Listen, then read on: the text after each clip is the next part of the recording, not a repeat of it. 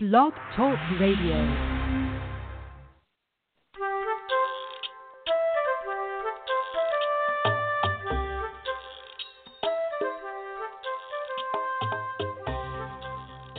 Hi there, I'm Laura Mize, pediatric speech-language pathologist, and welcome to today's podcast.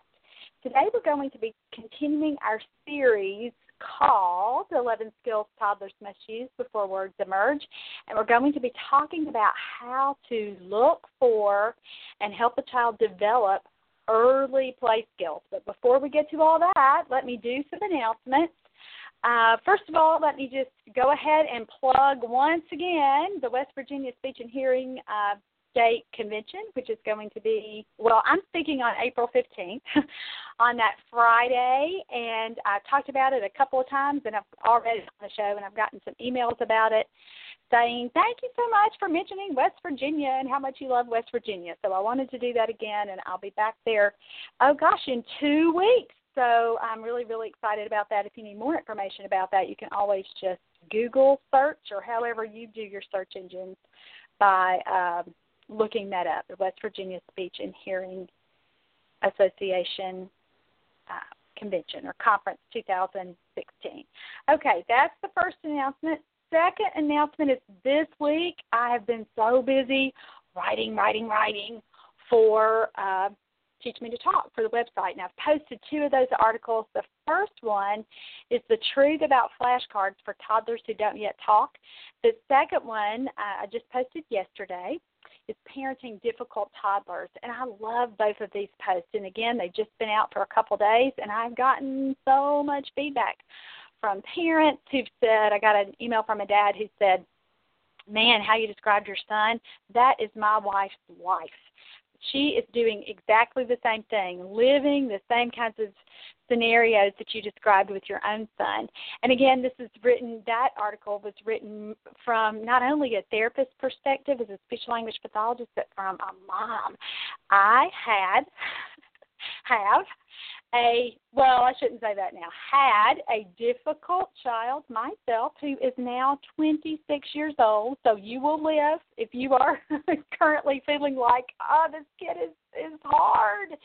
You'll both make it through, I promise. But I talked about temperament in that post and how important it is to understand your child's temperament, his inborn personality, or really we're not even looking at personality, we're looking at how he reacts to what's going on around him and events in his little world.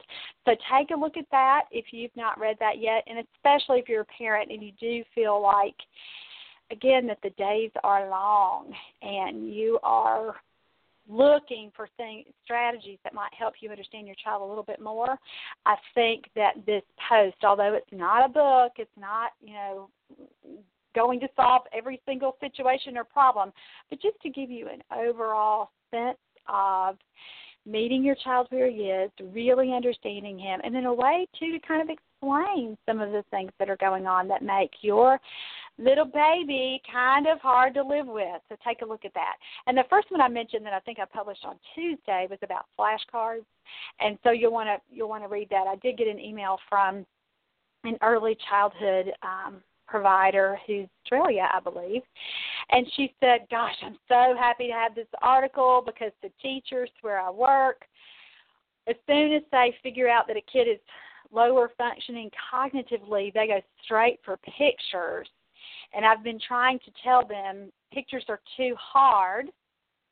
We should really be starting with real objects, with play and things that are familiar, with familiar activities. And so she was happy to have that explanation so that she could share that with those teachers and talk about why developmentally they're probably going about it the wrong way. And again, you can read that for yourself and think about pictures as they're symbolic and why that might be hard for other toddlers or some toddlers. So take a look at those 2 posts.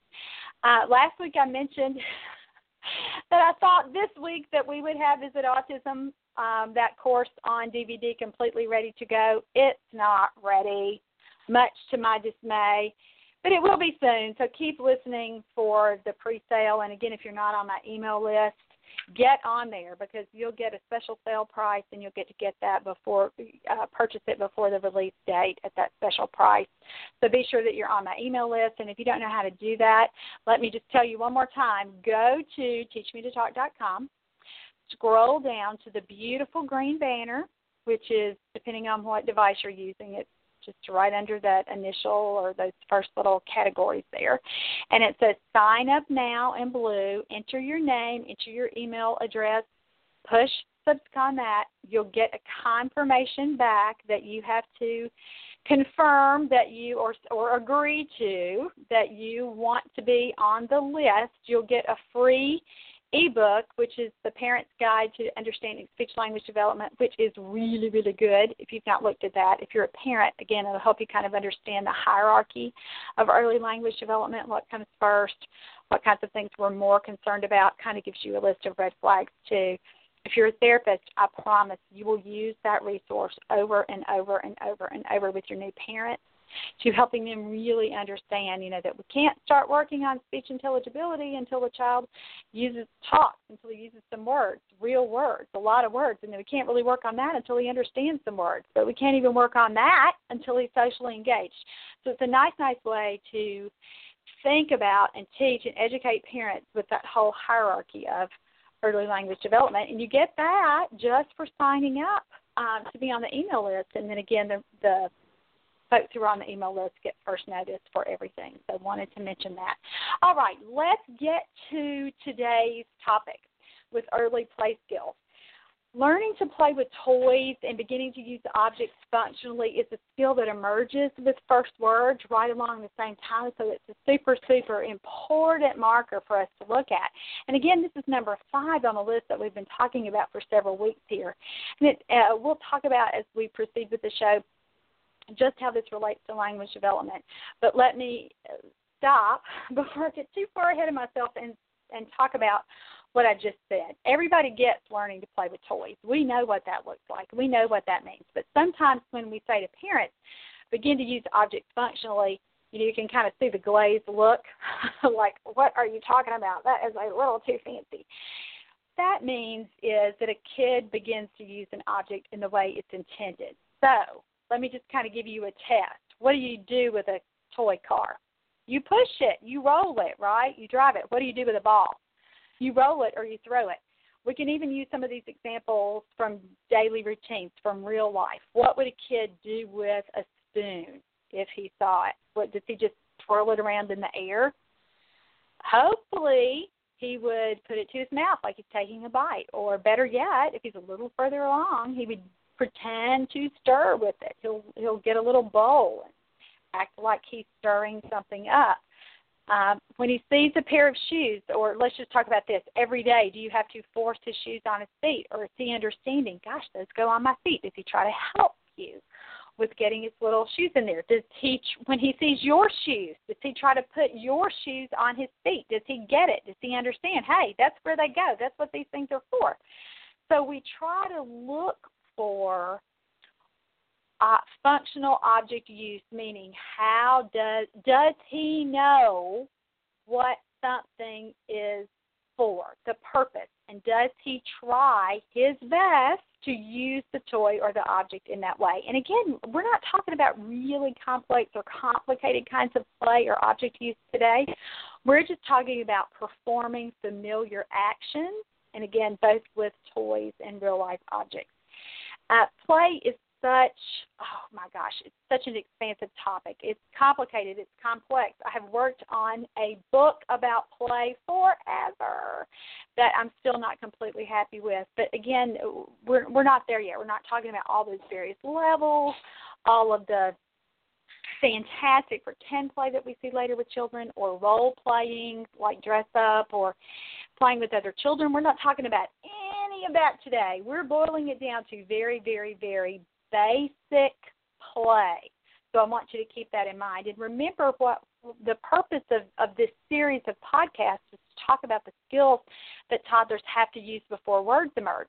So we're really, really talking about the kinds of play that we see from babies and toddlers in that 9 to 18-month range. So we're not thinking about easy bake ovens or playing with the Batman house and lots of characters, we're going to go much, much easier than that. Let me stop and talk about why play is super, super important. It is the very best way to determine how a child's cognitive skills are developing. Now, remember what cognitive skills are. Cognition is how a kid thinks. It's how he remembers. It's how he learns. It's how he puts all those things together in his little brain and makes associations and links information together. All right? So play, again, is how we know that a toddler gets all that, how he demonstrates really, really early cognitive concepts. You know, we can't really say to a toddler, please demonstrate for me all of the cognitive skills that you've acquired in this 18 months or 24 months. You know, it doesn't happen like that. So we have to observe them. We have to watch carefully for what they know how to do. And let's just talk about 3 of the most important concepts or early cognitive skills that we're going to look for that let us know that a child is on his way to establishing a really strong foundation for understanding the world around him. So learning, again, from this nonverbal perspective is really, really crucial. And let me just share this quote with you. I've recently found it in all my reading about learning and not so much about cognition, but mostly about from a behavior analyst approach. This is from a book called Learning, and it's by Charles Catania. And I just love this quote, and it was so important to me that I've gone back and put it in a couple of the courses that I teach because I think it really, really illustrates speech language pathologists often overlook or parents overlook because we're so concerned about like talking that we forget about the things that have to come first. So let me just share this quote and I'll read it here. It says, "We cannot do anything with words until they are built on what was there before words existed." Did you get that? What does that mean to you? Well, to me, it means you can't get to words yet until you've established that a child is learning some other things in more concrete ways. If we think about language is really symbolic, meaning that words stand for something else. And so we have to look at, you know, when a kid's not doing that, we have to, as I always say, back up. We have to look at what comes first. And again, those nonverbal learning experiences are what we really, really need to focus on. And experiences which would include play and then anything a kid does during the day, whether he's eating or taking a bath or playing, you know, running outside or riding in the van or whatever it is that you do with your child or parent or a family does with their child. Those experiences are how we teach a toddler every single thing that he needs to know. And so for some of these kids, too, who don't play, that we're not seeing much evidence of that, we've got to teach them that, too. And, again, it's only through really, really sitting down and doing it. And sometimes, you know, parents will say, he just doesn't like to play. I think it's because, you know, I just haven't found a toy yet that he likes. That's usually not it. There's usually more going on. And we'll talk about that a little bit more. Let me just say, too, I'm just going to put it out on the table here and be super, super honest with you. When I first began my practice as a pediatric speech and language pathologist, I didn't get this as clearly as I understand it now after 23 years. I thought that I was really using play to teach language, and so I kind of looked at it as a strategy. But, guys, for so many toddlers, that's where we start. They're nonverbal. They're not to that. They're really, really, really not there yet as far as really being ready to learn what words mean and how to talk yet. So we have to back up and teach that play piece first. And, again, another real reality check, we do not learn that in grad school as speech pathologists. So that might be new to you as a parent. You might be thinking, well, surely this therapist who comes to my house every week has taken some courses on how to teach a kid to play. That did not and does not happen.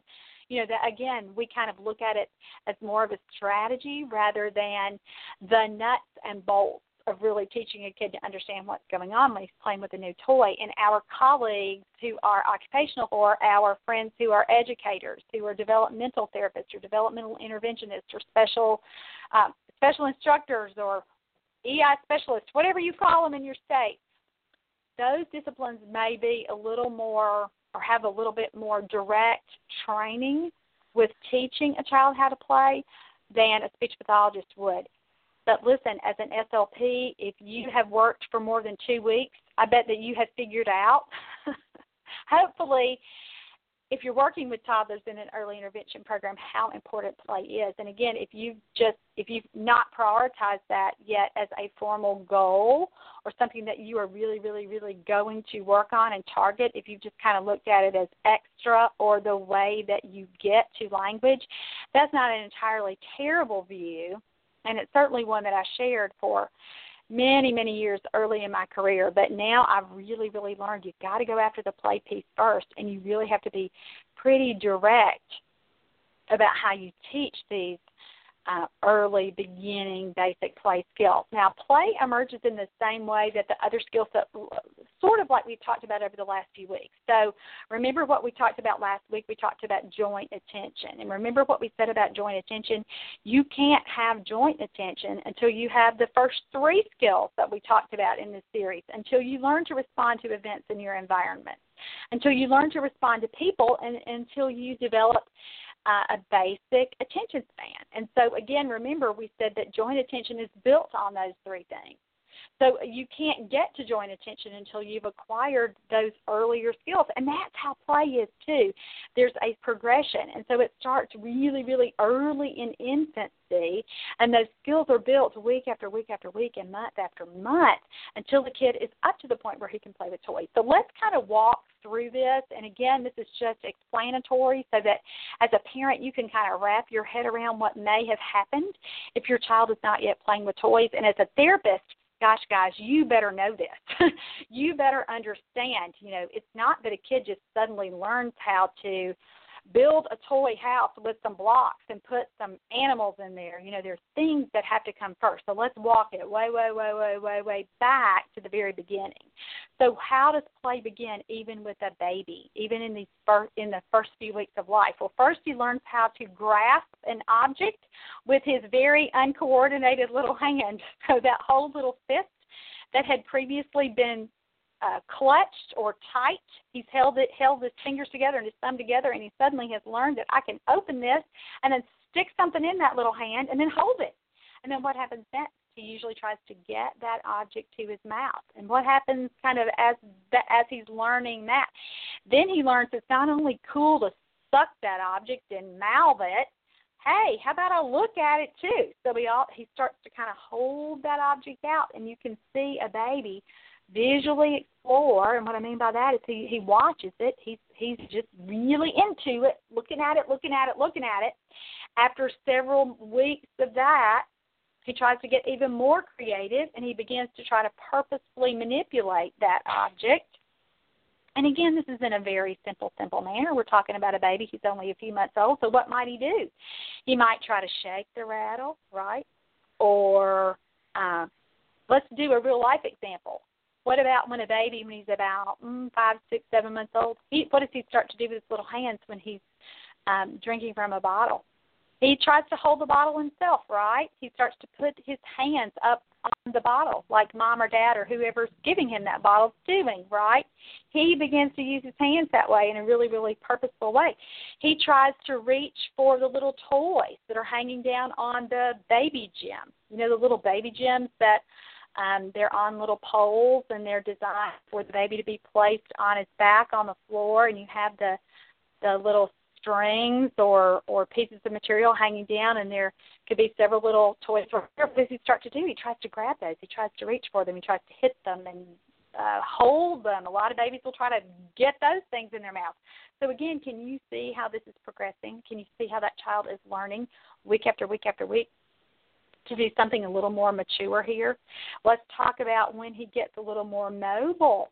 when a kid learns how to move by himself when he first begins to roll, and not those first little attempts where he's kind of shocked that he's done it, but really purposeful rolling so that he can get himself somewhere else, and then eventually he learns how to what? Creep. So he's kind of commando crawling, as I like to think about that, and eventually he begins to walk. And again, why?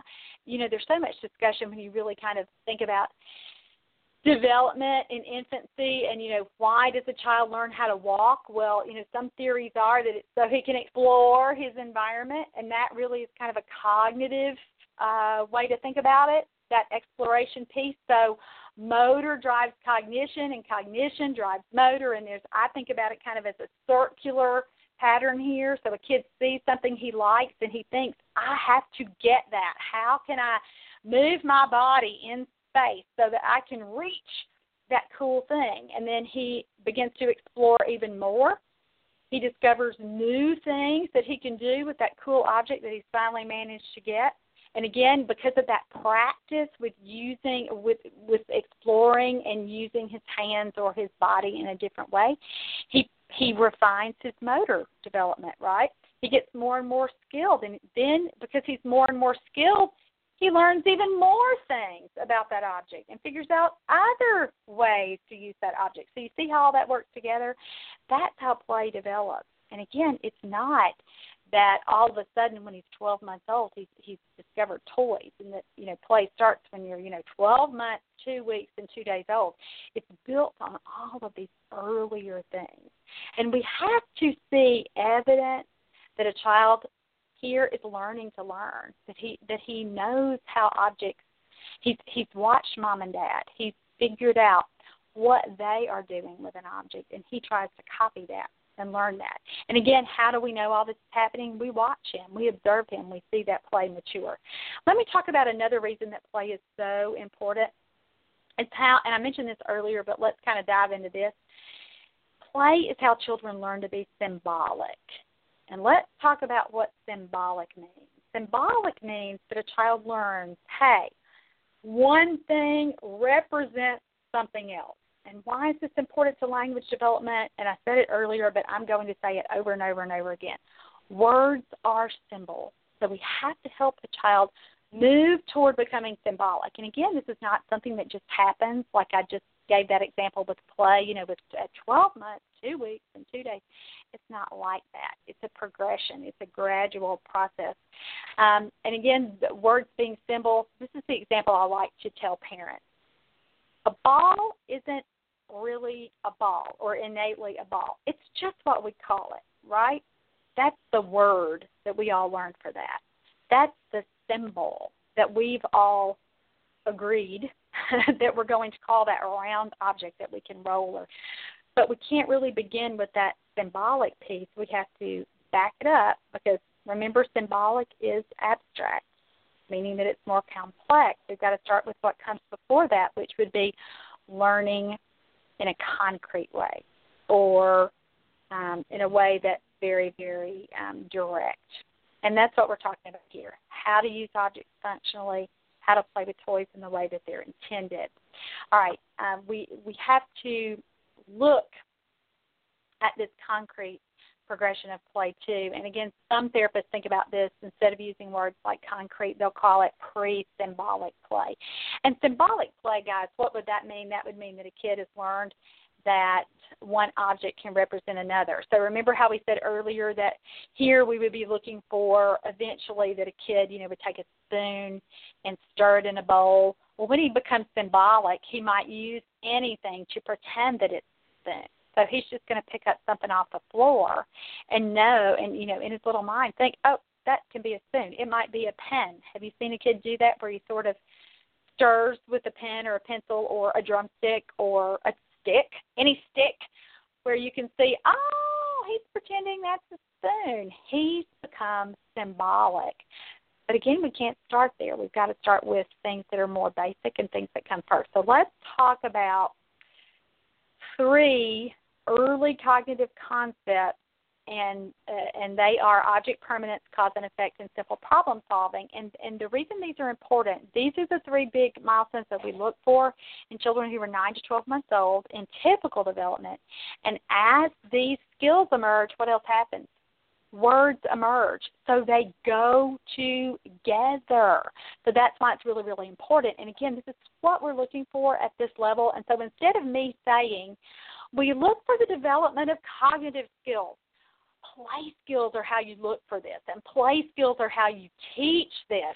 So let's go through these milestones one by one, and let me give you some ideas of what to look for to determine if your kid's here yet, and then some ideas that you can use if a child is not there. And remember, with this audience, sometimes I think it's funny that therapists forget, who are talking to me about the show, that parents listen to this show. And sometimes parents will kind of talk to me and say, well, you sort of sounded like you were talking to a therapist then. I thought the show was for parents. Hey, it's both. We have a real mixed audience here, and I love that. And it's not just one particular kind of therapist. You know, this show isn't just for speech-language pathologists, but we have therapists of all disciplines. I routinely get emails from psychologists who are in other countries who are kind of the only game in town for working with children with autism in their particular parts of the world. And so they are searching for early information, for information about language, early language development in this toddler and early preschool period. So again, some of this, if you're a therapist, might seem pretty basic and pretty repetitive, but remember, we've got some moms listening who've never thought about things like object permanence and cause and effect. So let's talk about what these concepts are, and then more importantly, let me give you some ideas for how to see if the child that you are concerned about can do these things, and then even beyond that, what you can do if they are not using some early play skills. So let's start with object permanence. What does that mean? Object permanence means an object exists even when you can't see it. So, does a child look for a toy after you've hidden it or after you've covered it with a blanket? Does he know that it's still there, or, is it out of mind? Some kids are like that. As a parent, sometimes it's good like that. We hide things, don't we? We don't want them to remember. We don't want them to try to, consistently go after the remote. So we put it where they can't see it, and we hope they forget about it. But really, object permanence is super, super important. And why that's important is you want a kid to hold that little mental picture in his mind of what that object is. And listen, if he can't do that, there is no way that he's ready to remember what a word means or link something like ball. We've been using that as our example today. He can't know what the word ball means until he understands how to play with it, and even before that, that it's not gone just because he can't see it. Okay, so object permanence is super, super important. Let me give you a more real-life example about object permanence. Does a child try to find his pacifier or his bottle or his sippy cup after he's dropped it? So if he's in his high chair and he drops his spoon, does he look for it over the edge? Or if he's in his car seat and you're driving and he lets out a wail because the pacifier has fallen from his mouth, does he know that he can use his own little hand to kind of scrounge around, down there underneath his legs to feel for it and see if he can get it himself, okay? Tell you that he understands object permanence. Just because I can't see it doesn't mean that it doesn't exist.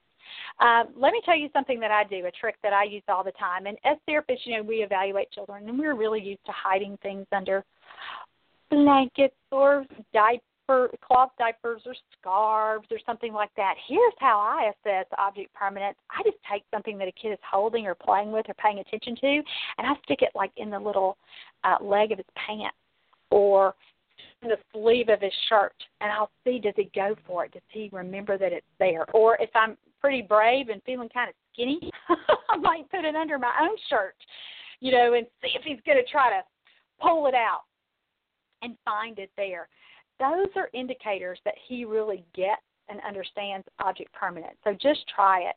Try it with some things today if you're not sure about your kid or if he understands it. If he doesn't understand it, what do? You work on it. So let me give you some ideas that have been successful for me. Here's how I start with a kid who obviously doesn't understand object permanence. Like once I hide it, again, it's like the object is forever gone. He has no interest in pursuing where it might be.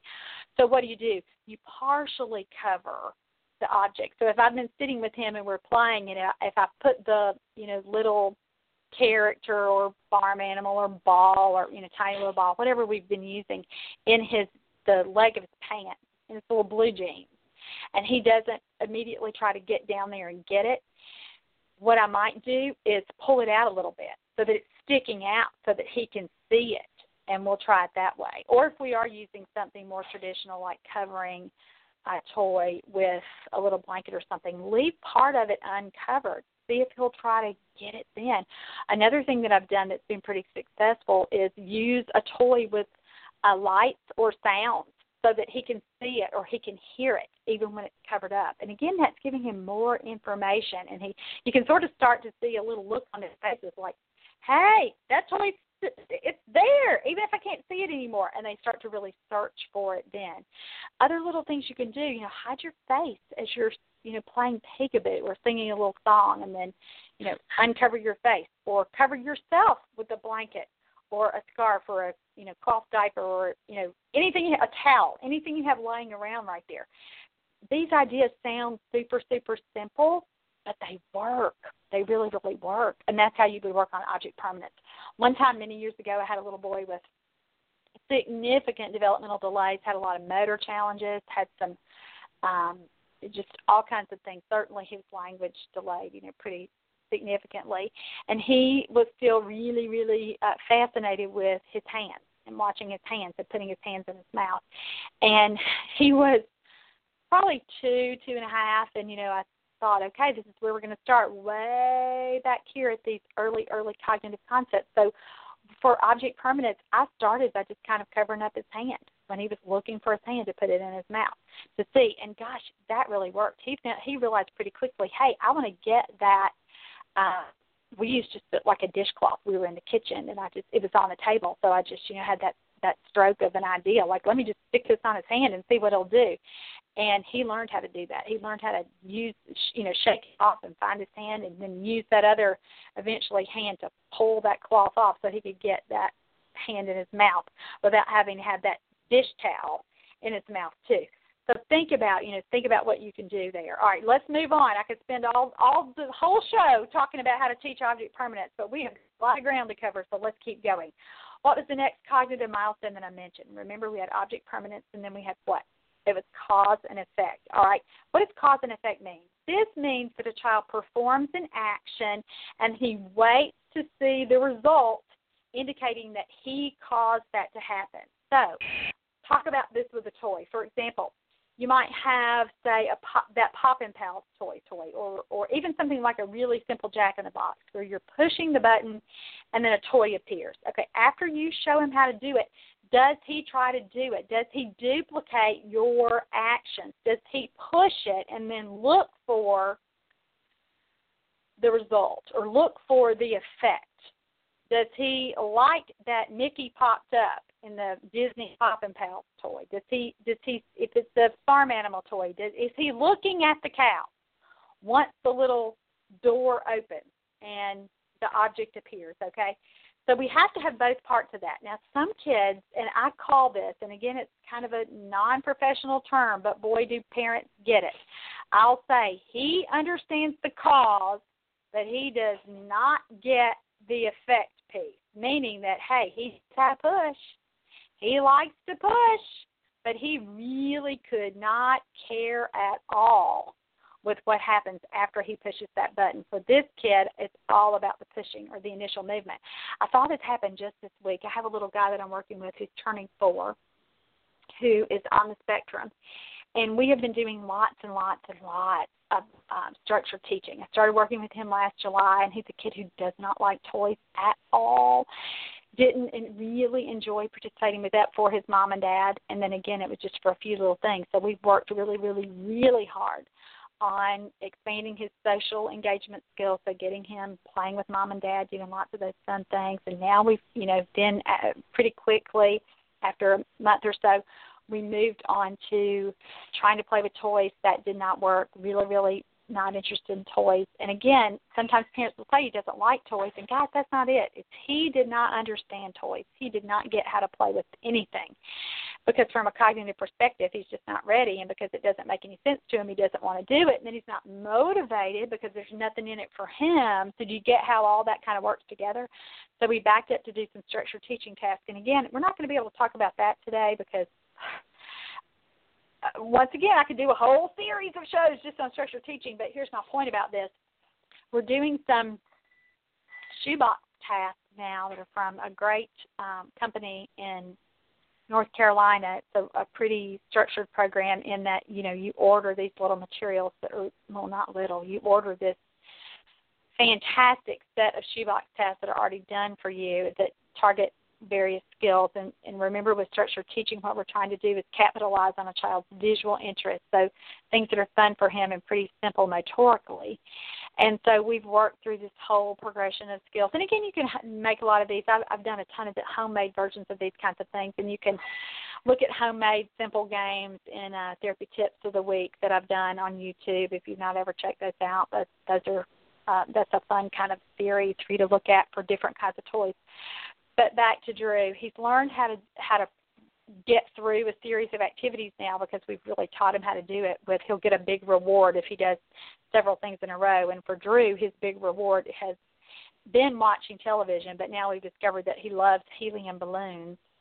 And so before his visit every week, the last couple of weeks I've been going to Kroger on my way there and getting a new balloon because, boy, will he work for that balloon when other things haven't worked. So he has to do his little task to get the balloon. Here's what's happening now, and his mom and I were talking about this week.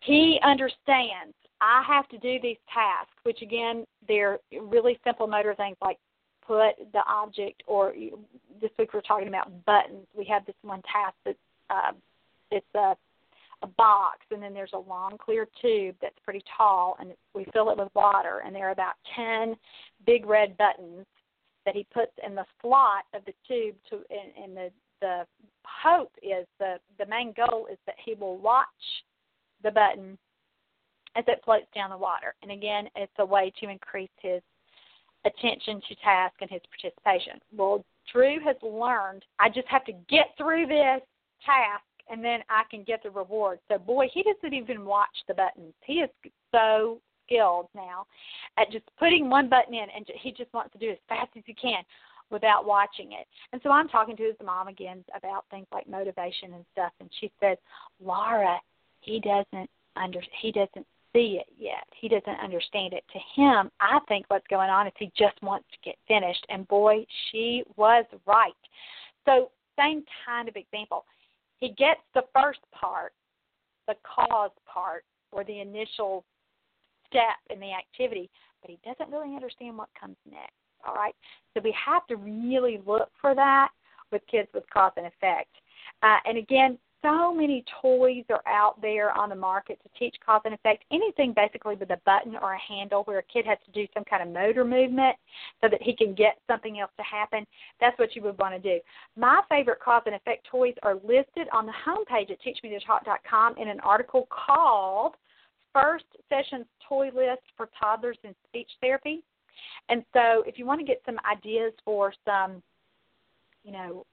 no-fail toys, some toys that I've had. And they're not grouped in these categories like by cause and effect, but you'll be able to figure it out when you look at that list of toys. So check that out for ideas. All right, the last skill we're going to talk about here is in this little, remember we're talking about those 3 basic cognitive skills that children master before words emerge. It's developing simple problem solving, and again, tons of toys out there to teach this skill. Any kind of toy like a shape sorter or a ring stacker or simple puzzles teach basic problem solving because the child has to learn to get the correct object in the right spot. All right, so that's what we're doing here. So, again, where's the problem solving piece? What happens if he tries to put the triangle where the circle is supposed to go? It doesn't fit. So then what does he have to do? He has to think, well, that doesn't work. What should I do next? I should look for the spot where the triangle will fit. So can you see how we call that simple problem solving? There's a problem. The shape would not go where it's supposed to go. So he has to figure out how to make that happen. And you can, again, look at my favorite kinds of problem-solving toys there in the article that I mentioned, that first session's toy list for toddlers. But there's so many things, so many toys out there that can teach simple problem-solving. So you really want to look for that. Now, if you are a speech pathologist and you're thinking, hey, I did not learn this in grad, I know about cognition and these things that you're talking about, but nobody really taught me how to teach this, get a copy of my therapy manual called Teach Me to Talk, the therapy manual.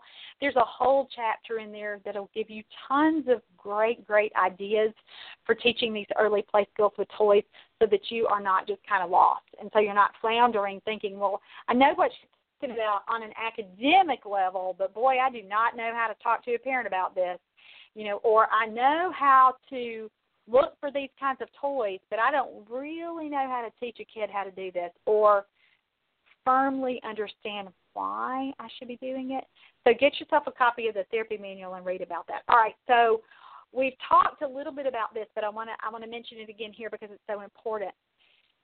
Remember when I said that sometimes when a child is not playing with toys, and I've heard this over and over and over again, I'll ask a mom, what does he like to play with? And they'll say, nothing. I just cannot find anything that he likes. And so mom has convinced herself that it's not that the only thing is she has not scrounged the world hard enough to find something that her child will like. And if you're a mom in that situation, let me just tell you, probably not the problem. It's that he doesn't understand how to use it or how to play with it. So what do? We have to teach him. And so many parents have said to me before, I really did not believe you on that day when you were trying to talk to me about that it's not that he didn't like toys, he just didn't understand toys. I really thought that you were just kind of blowing smoke here.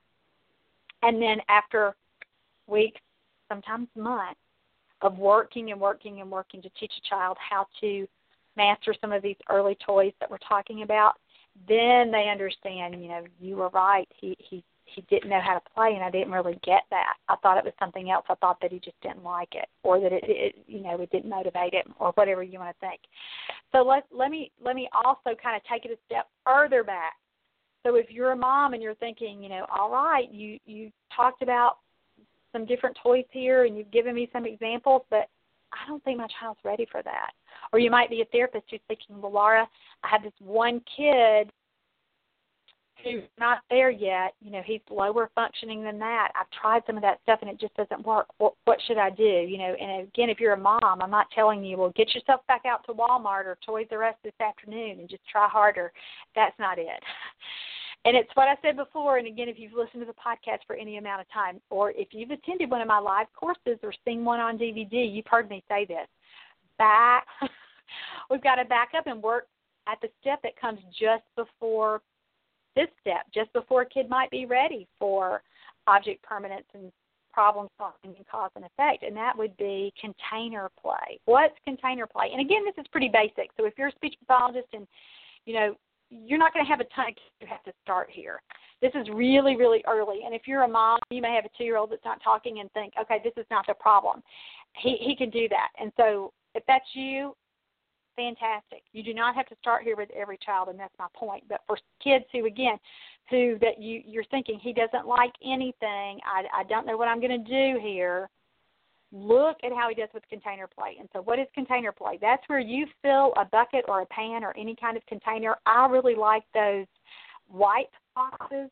Do you know what I'm talking about? Like from Huggies or Pampers or something that has baby wipes in them, that you use to change a baby's diaper, clean a baby as you're changing a diaper. I like that because, it has a top and you can close it. It's pretty small and you can contain it. So just put a variety of objects in there, small objects. Now, again, be careful that the kid can't swallow it. You don't want to have a choking hazard here. But just fill it with lots of those kinds of objects, things that a kid can see that would be interesting to feel, that he can get some different textures in there. It really, really does begin there. So if I have a kid who doesn't like toys, and if I feel like some of the structured teaching activities that I mentioned a second ago are still too high of a level, this is where we start. And again, do I spend a ton of time doing this in therapy? at the beginning, yeah, because I want to teach Mom how to do it, and I want to tell her, several times a day we're going to set this out, and we're just going to really see how he begins to explore a variety of objects here and see if we can get that attention span going and see if we can get that responding to his environment going. And remember, those are skills that we've talked about in previous weeks.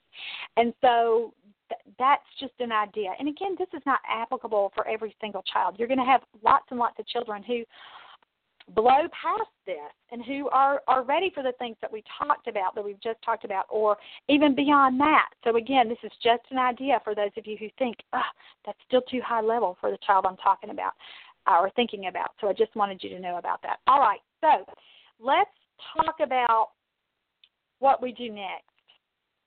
I gave you some examples of kind of the skills that we're looking for with our cognitive skills that we've talked about, but let's talk about the nuts and bolts, kind of how you do it, all right? So we're thinking about how we would develop early play. So here's another really key point that we have to remember. We have to make sure that a child shows interest in a variety of familiar toys that work in different ways.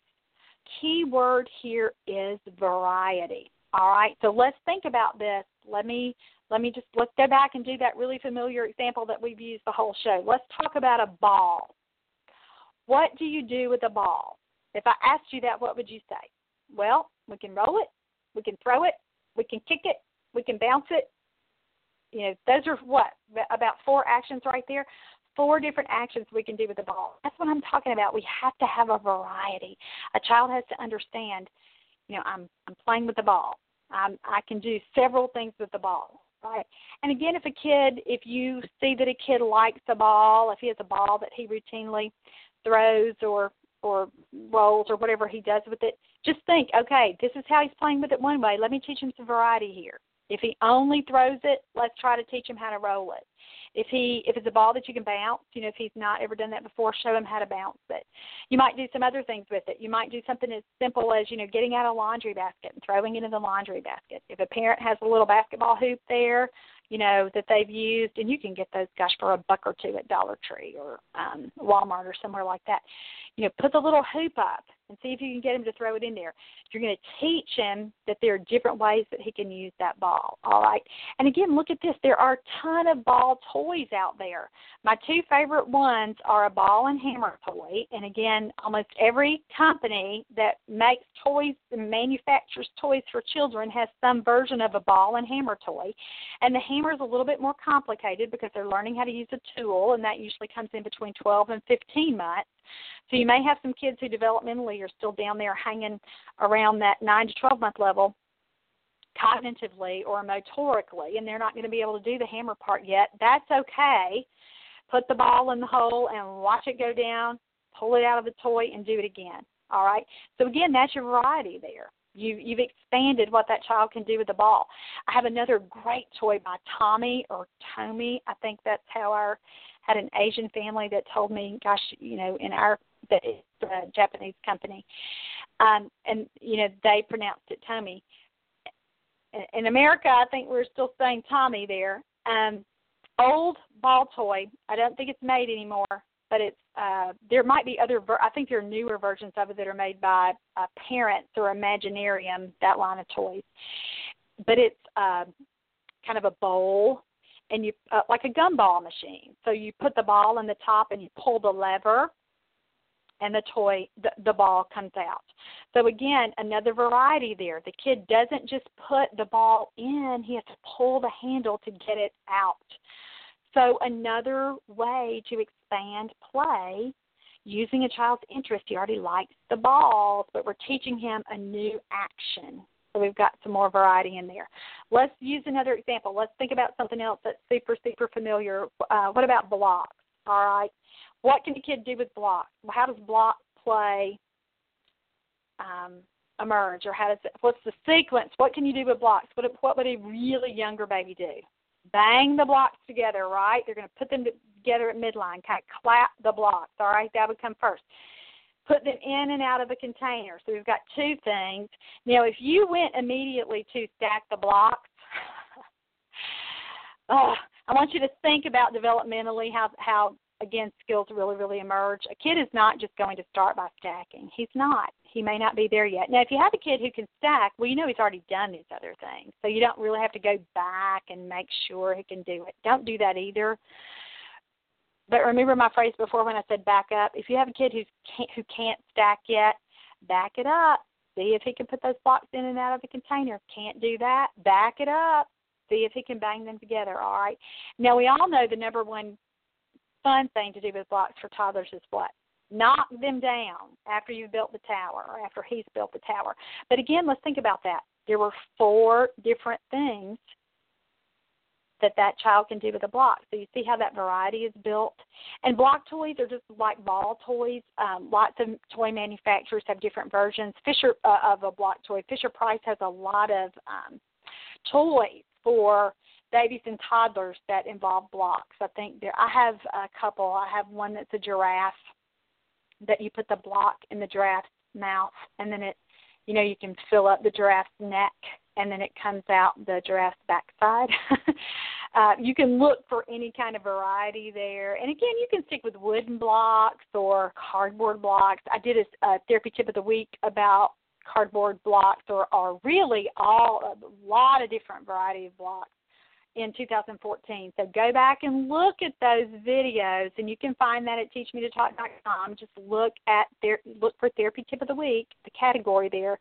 Click it, and you can see all those videos in a row. Or if you're already on YouTube, search Teach Me to Talk or Laura Mize, and you can see those all of those videos that I've done for years and years. And so look for that little series on blocks, because I think it's 5 or 6 different blocks kinds of block toys that I went through and get some different ideas. And again, we've kind of taken a toy-like blocks or a toy-like balls, and we've talked about expanding the variety with that one single toy, which is fantastic. But you've also got to get a variety of toys that you play with too. So we can't just play with balls, and you can't just play with blocks. You want a kid to have a wide repertoire of toys that he can play with. So look for that and think about that too. So let's get another kind of toy. We talked about shape sorters or these puzzles, simple problem-solving toys. And again, what's our activity? What's our movement that we're trying to do there? We're putting objects in and out. And, that's another kind of action that we've sort of talked about it with the balls and the blocks, but certainly with toys like shape sorters and puzzles, that's the main kind of action that we're going for. And there's so many toys out there right now. If you'll just go to the store and stand there at Target or wherever you buy your toys and really look at the variety available to you, look for more novel things. Now, families may have a certain kind of shape. And I know a lot of state programs really talk about not taking in new toys or taking your own toys and really using what a family has available. And I'm not knocking that, but we certainly should educate parents and let them know why we're looking for a variety in play skills here. We want to expand a child's cognitive skills. We're working to teach him to work toward symbolism so that we can get him to the point where he is capable of understanding and using words.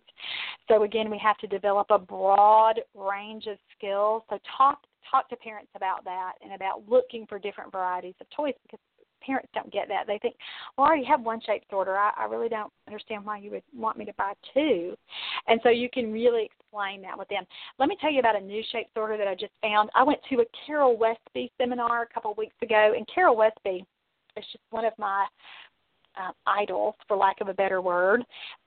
She's been a mentor of mine, and even though she has not known me, because I've been looking at her symbolic play scale for years and years and years and years. So I heard that she was going to be in Louisville, and I went to her conference a few weeks ago, which was really fun. I got to talk to her and tell her how much I liked her work. And the conference is on play, that part of it, and how play leads to literacy. But we are not talking about that. We're just talking about the play part today. But she showed a cute shape sorter that I had not really knew. It's by Infantino, which is that company, Infantino. And you can get it on Amazon. It's where I got it. And it's an elephant, so it's shaped like an elephant, and the elephant's belly rotates, and there are shapes there. So, a circle, a square, a triangle, all the little shapes. And you have to spin it around so that you find the right hole. Now, you're supposed to spin it with the tail of the elephant. The little boy that I mentioned earlier that I'm seeing didn't do that. He just went straight for spinning it with his fingers, but that's okay, and, quickly found where all the shapes go. So really, really cute toy, really fun to look at. The other thing that I like about this toy is that you push the elephant's ears, and then the shapes come out of his trunk. So again, isn't that a great toy? Not only can a child put the shapes in the right place, so there's some variety there because he's problem solving. He's figuring out which shape goes in the right hole. But if he's using the tail to spin it, that's another movement. And then when he's ready for the shapes to come out, if he doesn't have too many in there, now it can get full and the shapes pour out anyway, but that's another issue. But then we teach him to push the ears and let the shapes fall out.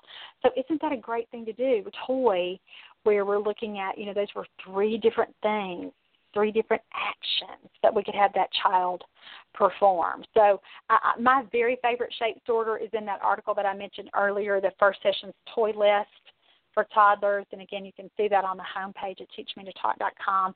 So another kind of novel shape sorter because the shape, when you put the shape in the hole, it makes a weird sound, like, and kids like that. So if you have a child that's not really motivated by a really simple shape sorter, that might be something that you can look at. And again, tons of variety out there. Go shopping, find yourself some different versions of that. I want you to think about other early toys too. And again, you might have thought about these before as baby toys. But if you have a toddler, if you have a 2-year-old, 2.5-year-old who's not playing with toys, gosh, you've got to back him up. And a lot of times we go, we think, oh, he's not into this. Let me just go with something harder. Okay, let me find something older. Okay, and then you end up trying to get a 2-year-old to play with a toy that's designed for a 6-year-old. That never works. It never works. You got to go the other way and look at toys that are easier, okay? And this is not applicable to every single child. You may have some late talkers for whom cognition is not a problem at all, and they are playing beautifully. And so for these kids, you're not going to do this. You won't back up with those kids. But for kids that you are kind of scratching your head and thinking, what am I going to do now? I can't get him to do anything. He doesn't like anything. Always try simple first, okay? So let's just think about some other kinds of toys that you might have ruled out because you thought that they were too simple. An idea that I heard at Carol Westby, and I used to have pop beads. Do you know what I'm talking about? It is kind of a baby toy, but those plastic beads that hook together. There's a circle on one end and there's a little plug on the other end, and you pop them all together. I used to have those a long time ago, but for some reason I quit taking those. I quit using those. And then as I was sitting through her course on play, I thought, oh, my gosh, I cannot believe I forgot about that. And again, why is this important? It's because you're teaching a child that variety of movement and learning more about how the world works. So with the pop bead, what's he learning? He's learning, well, first, of course, I'm going to pull it apart. And secondly, he's going to learn, after that, I can push them back together and make that line really, really long again. Let me see how many pop beads I can get strung here together. So for your kids who like to line things up, like all they do is line up Thomas the trains, pop beads would be a great toy for you to try with them, okay? It's kind of on that same, I want to line everything up, so this visual pattern is very interesting to me, and if he's not yet learned it, he can hook the magnets together for Thomas. This is kind of a natural extension of that, or actually it's before that. It would be kind of what comes before. So look at things like pop beads. Think about another kind of popular toy, those Pop and Pal toys that we've talked about. Only pushing buttons. You may have a mom who says, oh, you're asking about play, and she says, oh, here are all his favorite toys, and he might have 5 or 6 things that he really, really loves, but you look at them, and pushing is the only thing that he's doing with those toys. And he might be like the little boy that I talked about a second ago. He can push, but he really has no regard for what comes next. Don't let a kid get stuck like that. You've got to look for variety, and again, variety with what you can do with one toy, if that's applicable or possible. Some toys that you can only do one thing with, but again, you're really, really going to look for variety in what a kid can do with one toy and then a variety of toys overall. Now, let me talk really, really quickly about learning how to use functional objects. And that's just, helping a kid understand. We put a hat on a head. We put a shoe on a foot. We stir with a spoon. We drink with a cup. Baby dolls and accessories are fantastic for that. But for lots and lots of kids who are at this developmental level, who haven't mastered those early play skills, that's even still too hard. So what you do for those kinds of kids is you start with them using the object on themselves or on mom, okay? So look at that. Think about that. Hopefully I'll give you some ideas today to get you started if you're working with a child who's not playing with toys yet. And hopefully after listening to this, you're going to think about it a little bit more and you understand how play is so important, that critical process of building the foundation for life. Thanks so much. Enjoy it. You're